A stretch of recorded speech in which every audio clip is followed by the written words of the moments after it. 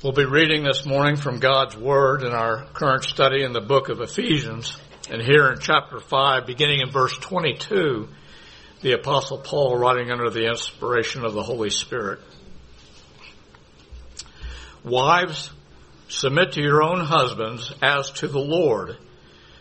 For the husband is the head of the wife, even as Christ is the head of the church, his body, and is himself its Savior. Now as the church submits to Christ, so also wives submit in everything to their husbands. Husbands, love your wives as Christ loved the church and gave himself up for her, that he might sanctify her, having cleansed her by the washing of water with the word, so that he might present the church to himself in splendor without any spot or wrinkle or any such thing, that she might be holy and without blemish. In the same way, husbands should love their wives as their own bodies. He who loves his wife loves himself. For no one ever hated his own flesh, but nourishes and cherishes it, just as Christ does the church, because we are members of his body. Therefore a man shall leave his father and mother, and hold fast to his wife, and the two shall become one flesh. This mystery is profound, and I am saying that it refers to Christ and the church.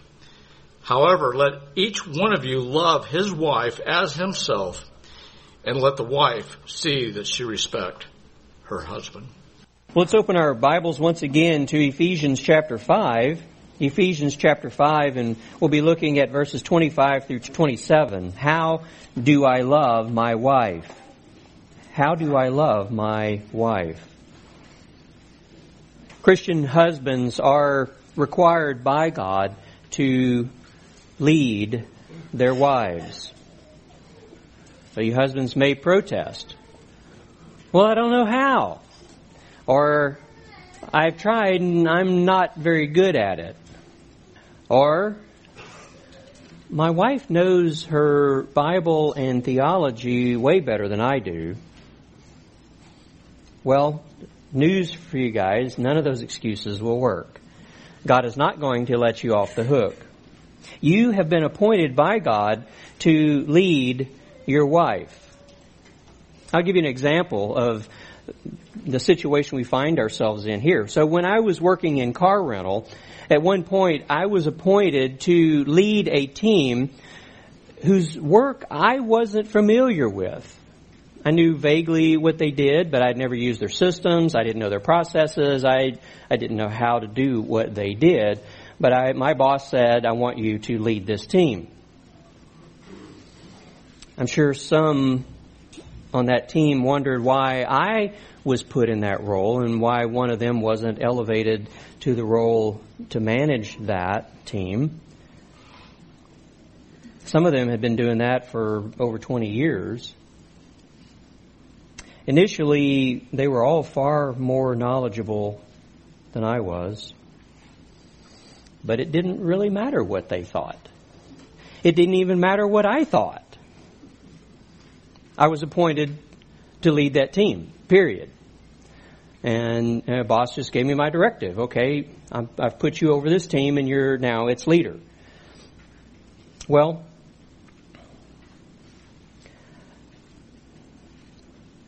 I wasn't expected to lead the team once I learned everything.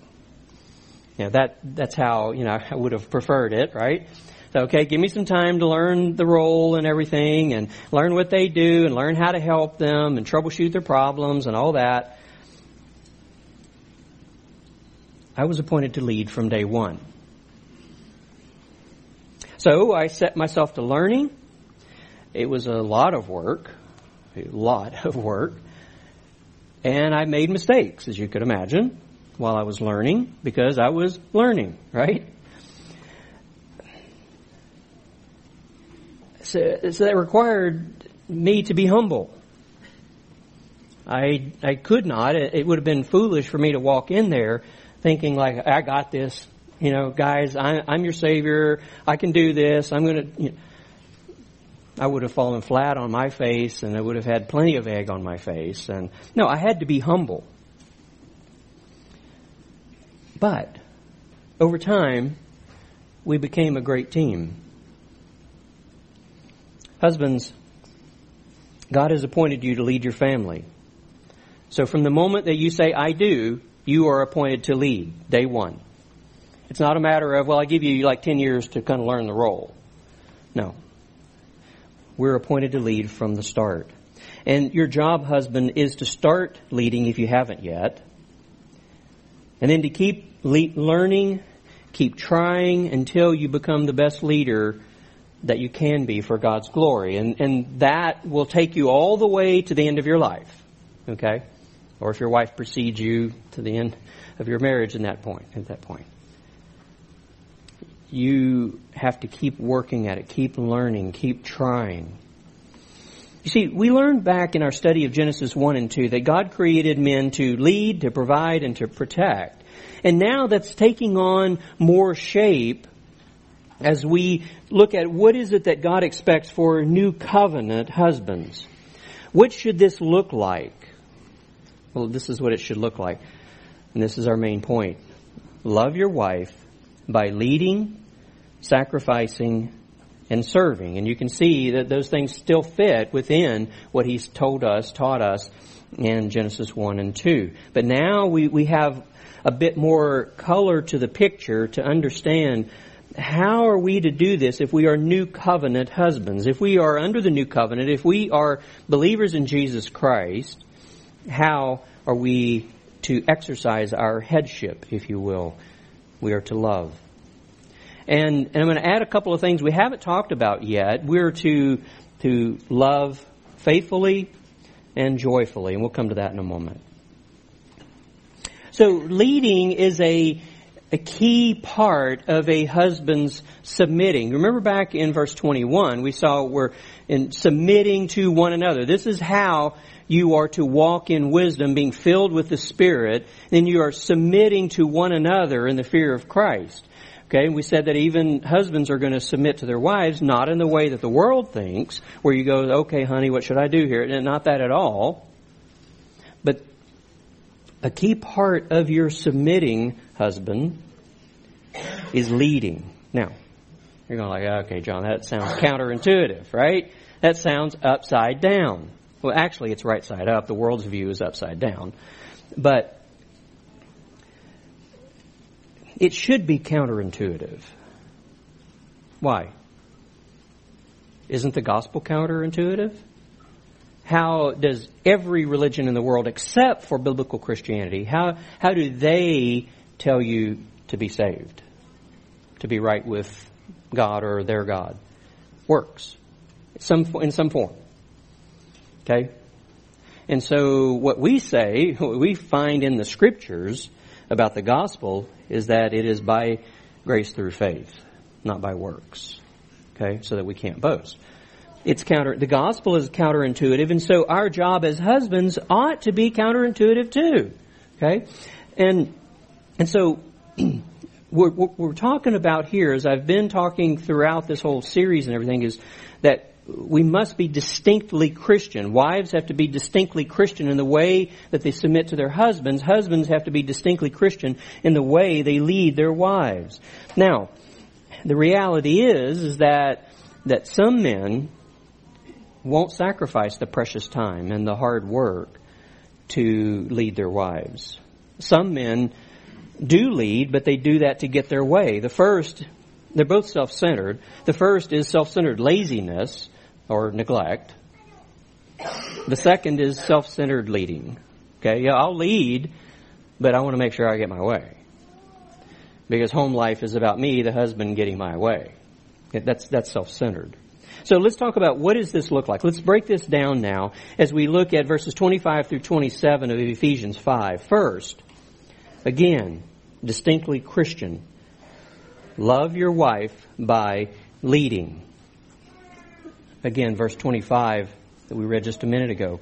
Husbands, love your wives just as Christ also loved the church and gave himself up for her. Love your wife by leading. See, men, our job is to see that love is the governing disposition in our homes. That love is what drives everything. Love is what colors everything in our homes. Agape love, right? And so it should be the governing disposition. Well, you ask, how do I do that? Okay, I'm glad you asked, so now I'm going to tell you, okay?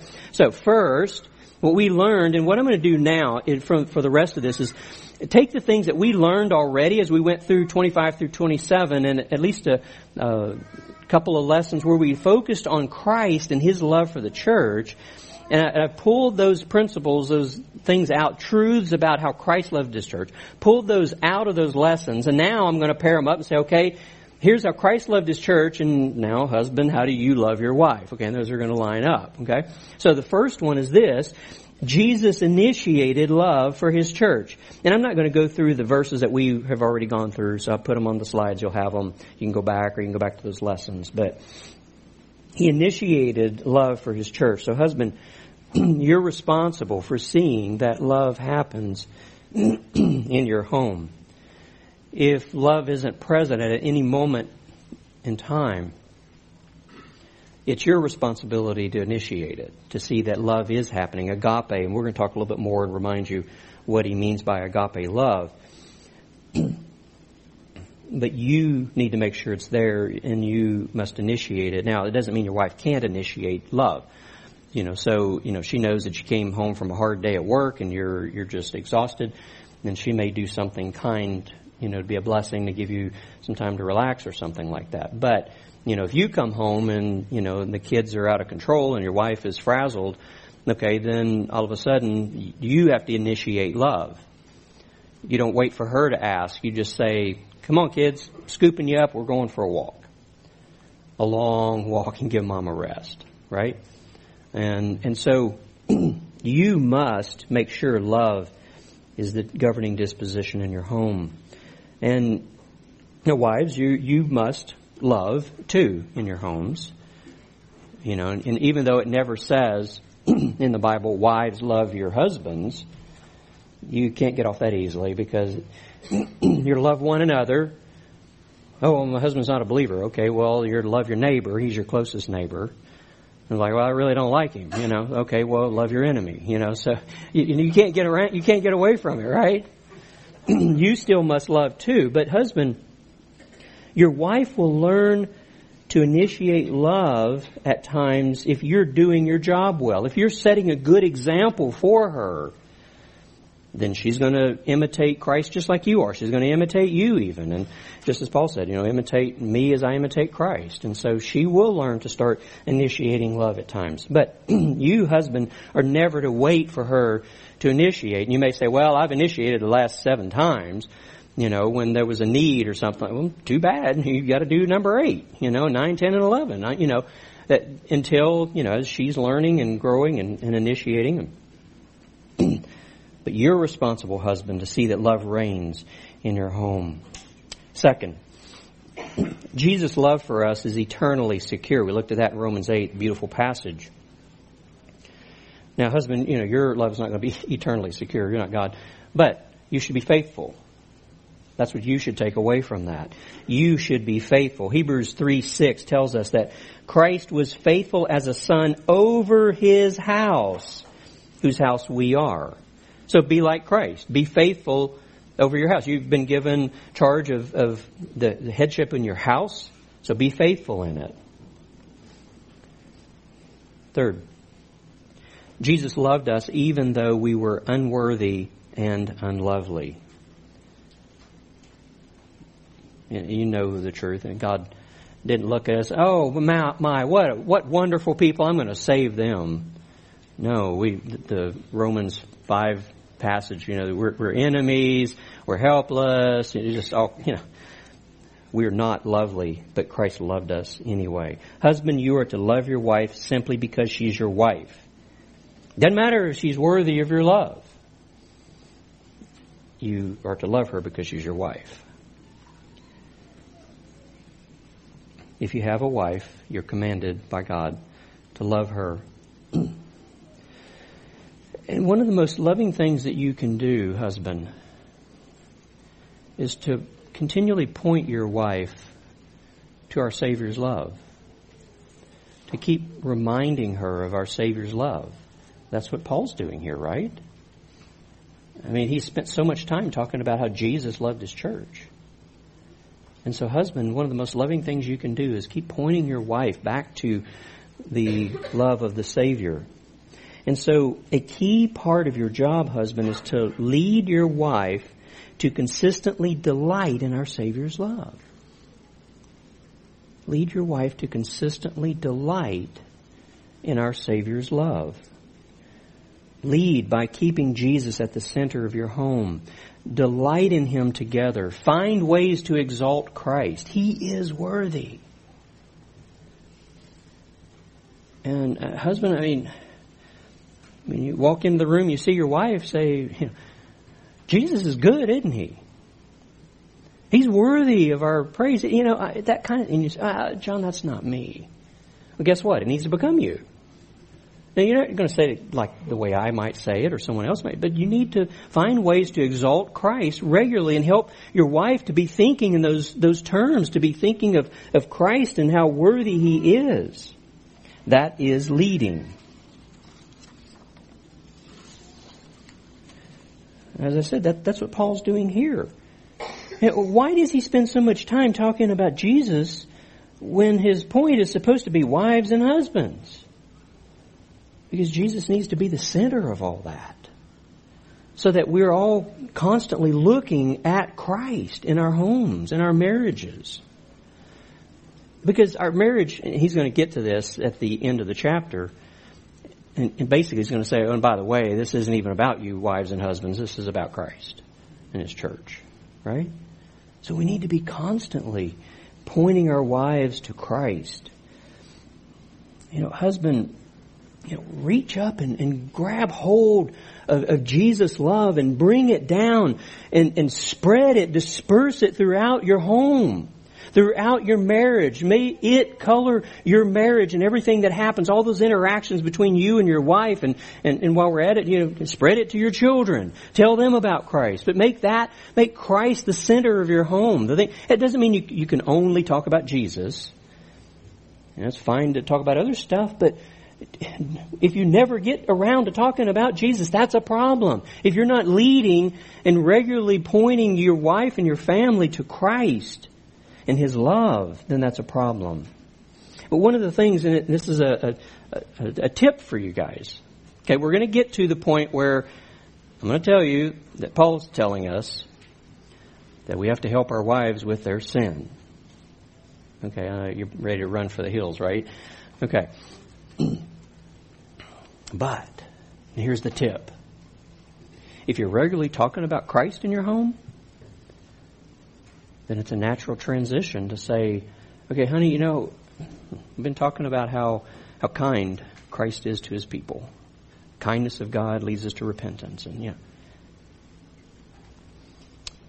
then, later that day, something, she's talking to you and it wasn't kind. You say, we've been talking about the kindness of Christ.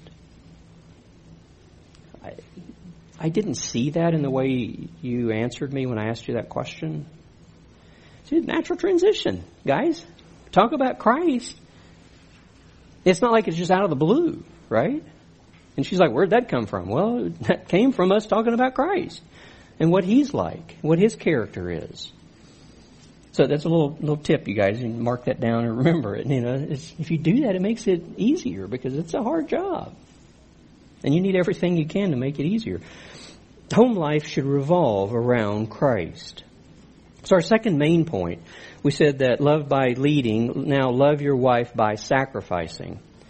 And we got a couple of points under that we'll get to. But love your wife by sacrificing. Again, Ephesians 5:25. Husbands, love your wives, how? Just as Christ also loved the church, how? He gave Himself up for her. Here's an aspect of what makes our new covenant husbanding unique. Our perspective, our view of headship, this is what makes it distinct from the world. We do it for her. Jesus did it for her. He says that here. Husband, love your wife and sacrifice for her. And a couple things I want to say about that. First, Jesus' love for us is the same love that the Father has for Jesus. So you see this principle of imitation going on. You know, Jesus said, what I see the Father doing, that's what I'm doing. And, you know, so He is the Messiah looking to His Father, and He's doing and behaving the same way. It's the same love. His love is agape. And remember, we've said many times, and I keep drilling this in your head, hopefully it'll stick. You know, every once in a while I'll hear somebody say, you know, what is love? Well, you know, it's, you know, feeling good, but no. Okay, giving, right? Okay, I want to keep driving that into our heads so that we think in terms of agape is giving, right? For God so loved the world that He gave, okay? It's giving to meet the needs of those who are loved. That's what agape is, giving to meet the needs of those who are loved. So how is a Christian man's headship different from non-Christians who also practice male headship? There are millions of people around the world who practice male headship. Okay? But most of them are not Christians. How is ours different? It has to be different. And we gather from this that it is indeed distinct. To be uniquely Christian, husbands must lead their wives with the other-centered, self-sacrificing love of our Savior. Look back, the very beginning of chapter 5, Ephesians 5, 1 and 2. Remember, we're talking about, you know, walk in these different ways, right? Well, when we talked about walk in love. Therefore, be imitators of whom? God, as beloved children, and walk in love just as Christ also loved you and gave Himself up for us, an offering and a sacrifice to God as a fragrant aroma. It's other-centered. It's self-sacrificing. That's the kind of love that we are to have for our wives. And it imitates God. It imitates Christ. In your headship, ask yourself, am I more like the world? And you pick whatever country where they do male headship. Am I more like them, or am I more like Jesus? Because there ought to be a big difference. It ought to be very distinct. You know, you shouldn't look, well, those are pretty close. Because if they are, there's some serious problems. And I know a lot of conservative Christians, you know, do use the term patriarchy. I don't prefer to use it. I find it too generic. Okay? Because if it can apply to unbelievers, I want something distinct. I want something that says that my headship in my home is very different from what we find out in the world. And so I prefer to use the term complementarian. For one, it comes straight out of Scripture. Genesis 2:18 and 20. That the woman was created as a helper who is complementary to her husband. So that's where we get complementarian from. Okay. But also, when those who have established that concept of you know, this as a view, complementarianism, and those of us who teach it, what we're teaching is that our headship needs to be like Christ's headship. He's the head of the church, husband's head of the wife, and there should be this connection, you see, so that it's distinct. And that's why I prefer, and if you use the term patriarchy, it's fine. But I want you to know why I prefer a different term. Because I want to bring out the distinctiveness of new covenant husbanding. Okay? So if we're going to try to learn how to be husbands, how do we do that as those who are under the new covenant? Now, there's connections, obviously, with Genesis 1 and 2. Okay, it's built on that. And even what I was talking about, this just gives more color to what we're to do. But there's also some more distinctiveness because we're told to love our wives in the way that Jesus loved His church and died for her. You see, that's the pattern. And so it gets more specific. And so I want to teach it this way and drive it home this way, that our headship has to be distinctly like Christ and His headship. Husbands, Jesus' love is the kind of love that must reign in your home. It must reign in your home. Christ-like love, agape love, it gives oneself for the needs of those loved. Husbands, we must give ourselves for the good of our wife. And sometimes you hear this expressed as, we need to be willing to die for our wife.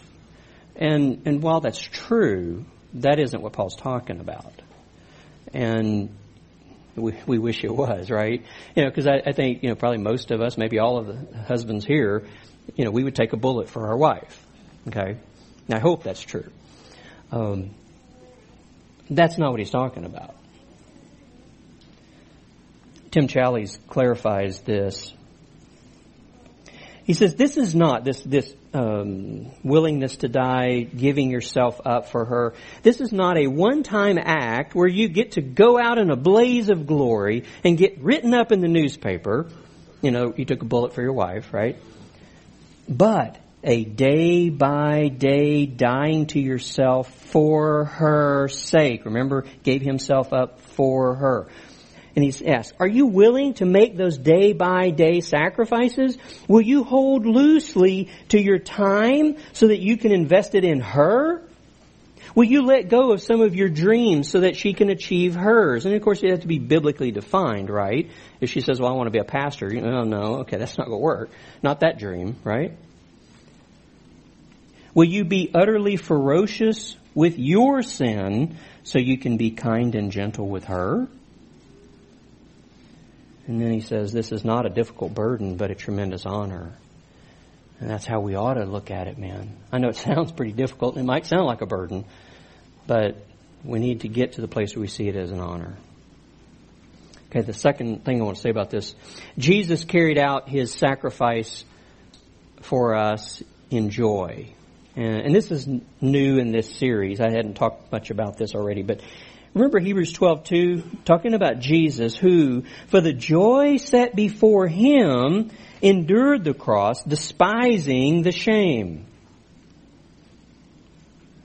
It was joy that was this operating principle in how He loved us, in going to the cross, knowing not only the pain and agony and the wrath of God being poured out on Him, but the shame of it even. Because the cross was considered like the most shameful way to execute someone. And so, in light of all that, joy is what would drive Him to give Himself on the cross for His bride, the church. So husband, love your wife in joy, the way Jesus loved His bride.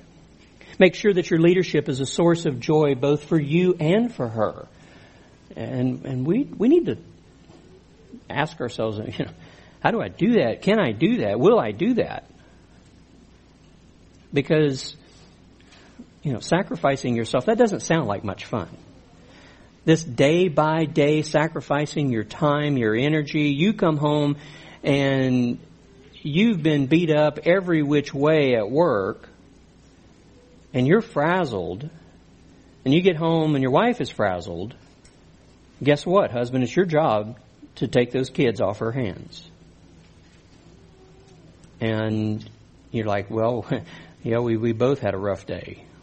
But you're the leader. You initiate love. And you have to sacrifice.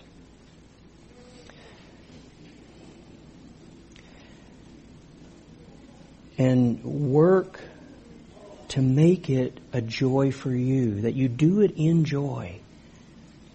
You do it as Jesus went, that joy. He's looking forward to what was going to come from this. That He was going to have a people for His own possession. That He was going to have a bride, that He would make her holy and blameless. And He looks forward to that day in heaven, which we still look forward to, where His bride is beautiful and glorious and without spot. And he looked forward to that. So you, husband, look forward to what you're helping your wife to become as a Christian woman. Do it in joy. And make sure it's a joy for your family. Make sure it's a joy that your leadership, your headship, is a joy for your wife and your children, but for your wife. Now, granted, there are going to be some moments that are not going to be joyful, right? Back to, well, honey, you remember what you said to me this morning, and that wasn't kind, and you need to recognize that that's sin. And, okay, she's not going to feel joyful in that moment, probably. Okay? And especially if that turned into a knockdown drag-out, right? And so there are going to be moments that are not immediately joyful. But if you've ever reconciled with your spouse, you know that once you've reconciled, there's joy. Right? So it may not be immediate, so don't get too discouraged by that. It will result in joy if you're working together in the Lord. But husband, make sure you lead with joy so that you bring joy. Now, what do we do? And this is for all of us, but I'm talking particularly to husbands. Ladies can take away something because it's meant generally. What do you do when your motive isn't right? What do you do when you didn't have joy in your leading? You led, but inside you were grumbling and complaining and anything but joy. Should you have just not done anything? Is God completely displeased and unhappy with you? Well, the Puritans are a great help for us. Puritan Stephen Charnock assures us of this in his book, Christ Crucified. There is not a service we offer. So it could be in our leading, ladies in your submitting, whatever that might be. But it hath something mixed with it, with that service, contrary to the holiness of God. Some motive that shouldn't be there. He says, yet the evil fumes that steam up with our sacrifices of duty, and I love this, are overpowered by the rich perfume of the sacrifice of the Son of God. Isn't that beautiful and encouraging? And so, if you beat yourself up by, I know my motives are never 100% pure. And I did the right thing, but I didn't have joy. Should you discourage yourself? No. Now, work on it, yes. But remember, and this is so beautiful, because the sacrifice of Christ not only, in a sense, covers it, but he says that rich perfume of the sacrifice of Christ rises up to God and is pleasing to Him. You see, because we are in Christ. We're serving God in Christ. And so He is always pleased with us when there is a sense, I'm not pleased with what you just did. But we should never say, now He is displeased with me and doesn't want me around. God will never say, as we sometimes maybe have done, or our parents did, go to your room, because I can't stand to look at you right now. God will never do that to a Christian. There may be discipline, but it's never true that He doesn't want to be with us. And so, this is encouraging to us. Okay, our third main point. Love your wife by leading, love your wife by sacrificing, now love your wife by serving. Continuing on here in Ephesians 5, verses 26 and 27, Jesus gave Himself up for her, the church, that He might, here's the purpose, that He might sanctify her, having cleansed her by the washing of water with the Word, that He might present to Himself the church in all her glory, having no spot or wrinkle or any such thing, but that she should be holy and blameless. Love your wife by serving. That idea of washing her with the water of the Word. Okay, that serving her. And you'll see this as I develop this. Adam failed to do this. He failed to lead his wife away from sin and toward righteousness. When the serpent was there tempting her, Adam apparently was right there, the way Moses says it. And he should have, we're not listening to that guy. Did you hear how he's talking about God? Honey, come on. Let's get away. And then let's talk about what God actually said. He didn't do that. He failed. But Jesus, the second Adam, has dealt successfully with his bride's sin. Did you notice what Paul said there?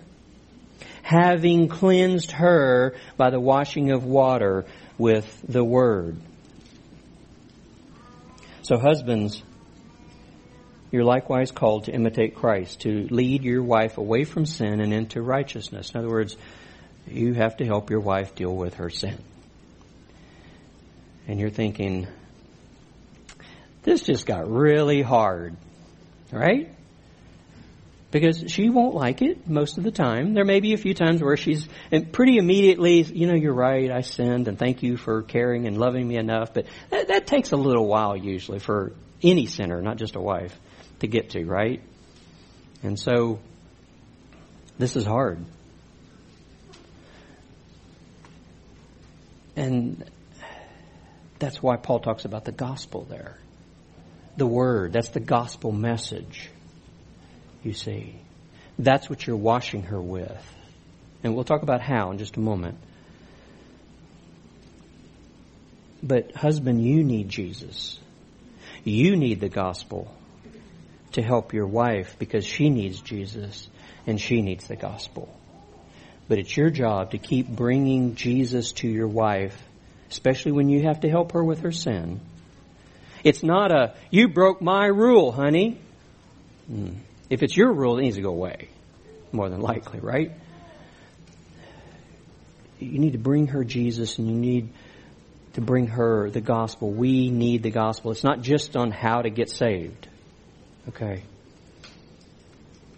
You need to trust Christ, husband, in doing something that's, hard. And wife, your wife is going to need Jesus and the gospel to help her with her sin. And don't think of just, okay, what are some practical things I can help her with this? No. Go to the Word. Look at the gospel. That tells you how to deal with sin, how to help your wife with her sin. You wash her with the Word. Christ's love pursues the sanctification of His church. And think about the picture that Jesus gave us. Go back to John chapter 13. And we'll come back here in Ephesians 5. But John 13.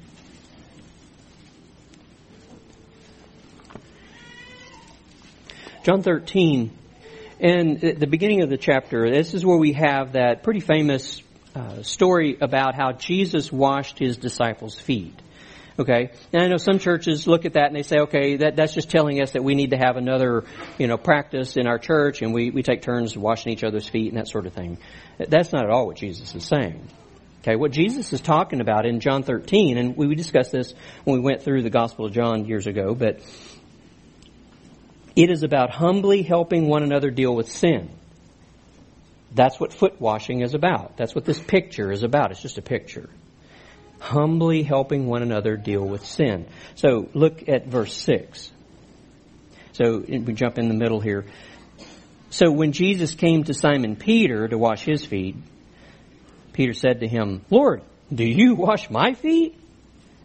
Jesus answered and said to him, what I do, you do not realize now, but you shall understand hereafter. And Peter said to him, never shall you wash my feet.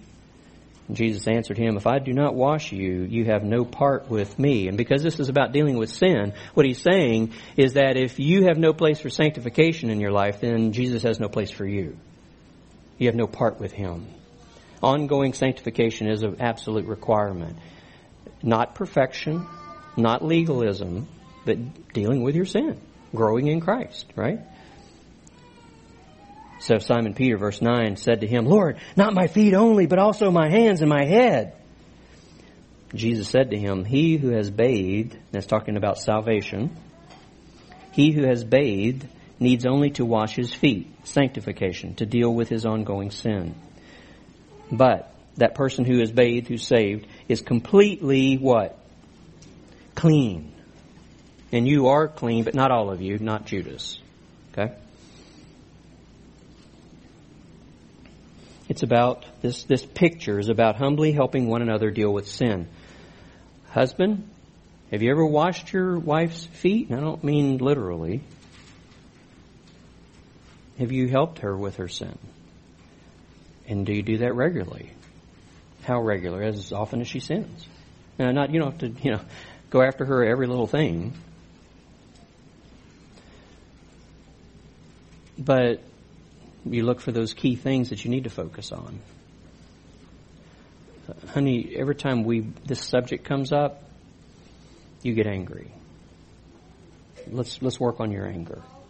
Right? That's washing her feet. And Jesus in verses 14 and 15, we're not going to read that, but it's the one another, one of the one another's in Scripture. We're to wash one another's feet. In other words, we're to help one another deal with sin. And what's the whole idea of the foot washing? You remember it was the lowest slave in the household who had that job. And Jesus took that job. Why? Because he's dealing with his bride's sin. Husband, you need to take that job. Humble yourself. So you don't go with her lording it over and, you go to her humbly. Honey, I know I sin against you regularly. And I know sometimes the way I bring up that topic is problematic. You see, humbly. That's the taking the log out of your own eye first, right? But you still have to go and help her with the speck in her eye.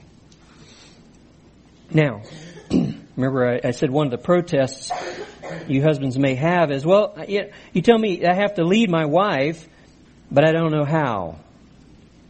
Well, biblical counselor Lou Priolo explains that it's probably not your lack of biblical knowledge that has kept you from using the Scriptures to sanctify your wife as much as your lack of initiative. And he's right. Because if it's your lack of biblical knowledge, guess what? That's easily remedied. Right? Go study your Bible. You can fix that. It's probably your lack of initiative. Now, you men may be wondering, okay, so how do I wash her with the Word of God?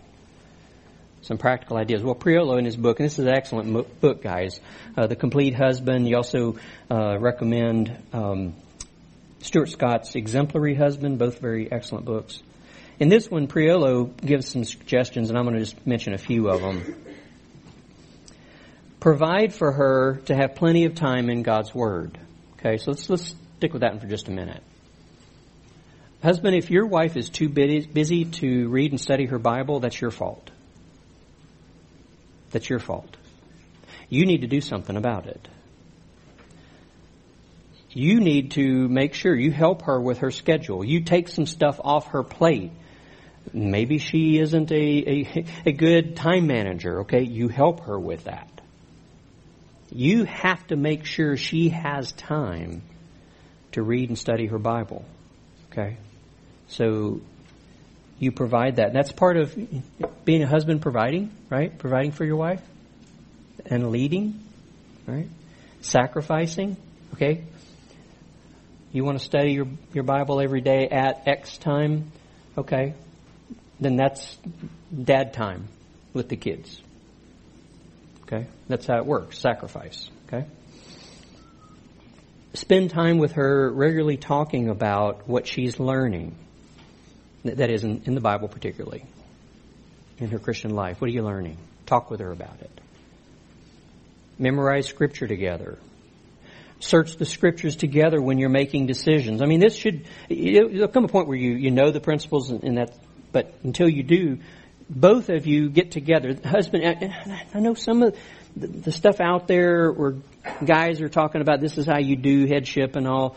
They're like, it's all, husband makes all the decisions. He just said, this is how it is. I'll go study the Bible and I'll tell you how it is. No, that's not right. There's a oneness. We're going to get to that in a few verses, right? Not today. You say, honey, let's go get in the Bible. And let's find out what does the Bible say about this. What are some principles we can glean? And you think about the Sunday school lesson this morning, knowing God's will. Those also apply to how do we know God's will in this particular decision we need to make. Search the Scriptures. Commend her for godly character you see. Well, I don't see much. Well, you need to look harder. Okay? Look hard. Sometimes you might have to look real hard, and it might be just a little bitty thing, but grab it. I praise the Lord when I see that in you. You say, well, that's not me. Well, start praising the Lord for it and then tell her. So it's true, right? You got to be looking for it. Use Scripture to show where she needs to grow or change. So this is that part about the sin. It's not just your own, thinking. What does the Scripture say about her character and where it needs to change? Provide her with good Bible study tools, with good Christian books. And one more, and it's an actual quote from Priolo here. Be a good husband, be a good example, a model of a growing Christian yourself. That's your job. Okay, so one of the best things you can do is be an example to her of a Christian who's growing, who's studying, who's reading, right? Okay. Moving on.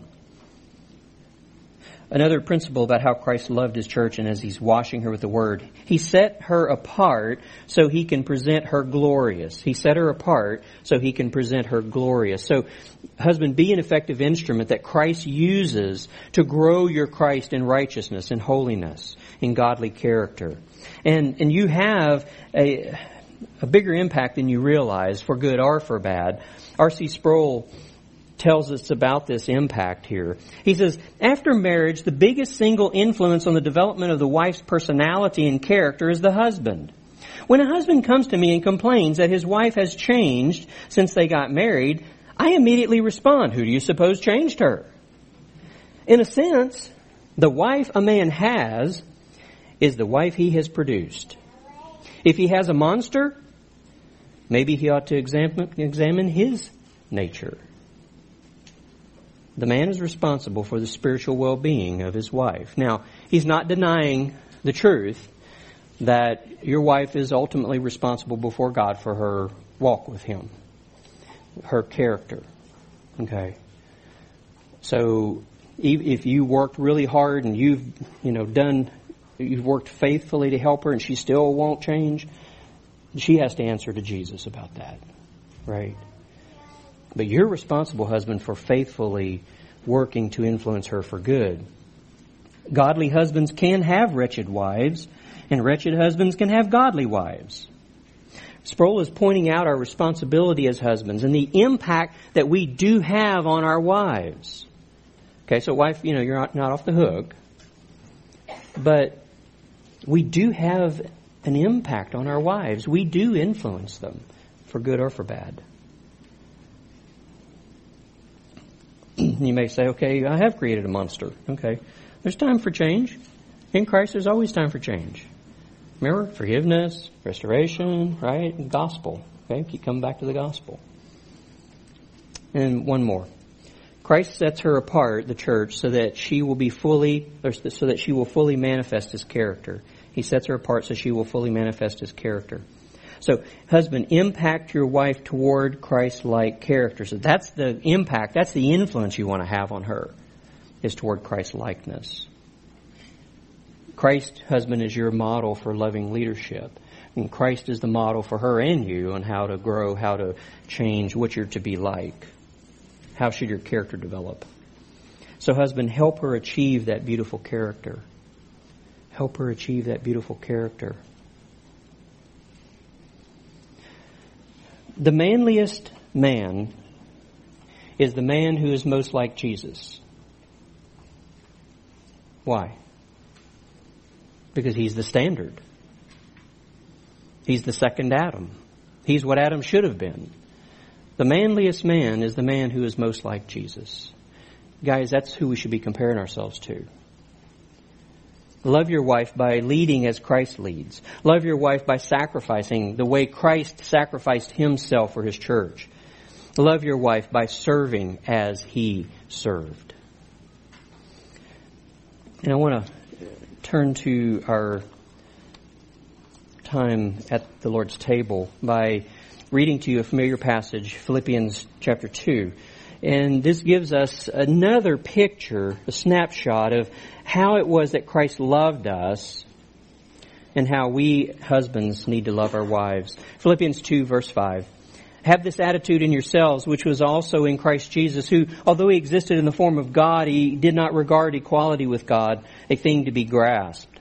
But He emptied Himself, taking the form of a slave, and being made in the likeness of men. And being found in appearance as a man, He humbled Himself by becoming obedient to the point of death, even death on a cross. There was humility in serving those He loved. He sacrificed Himself, literally His life, for those He loved. Husbands, that's our model. And let's all think on that, on Jesus, His humility and His sacrifice. Let's think on that as we come to the Lord's table.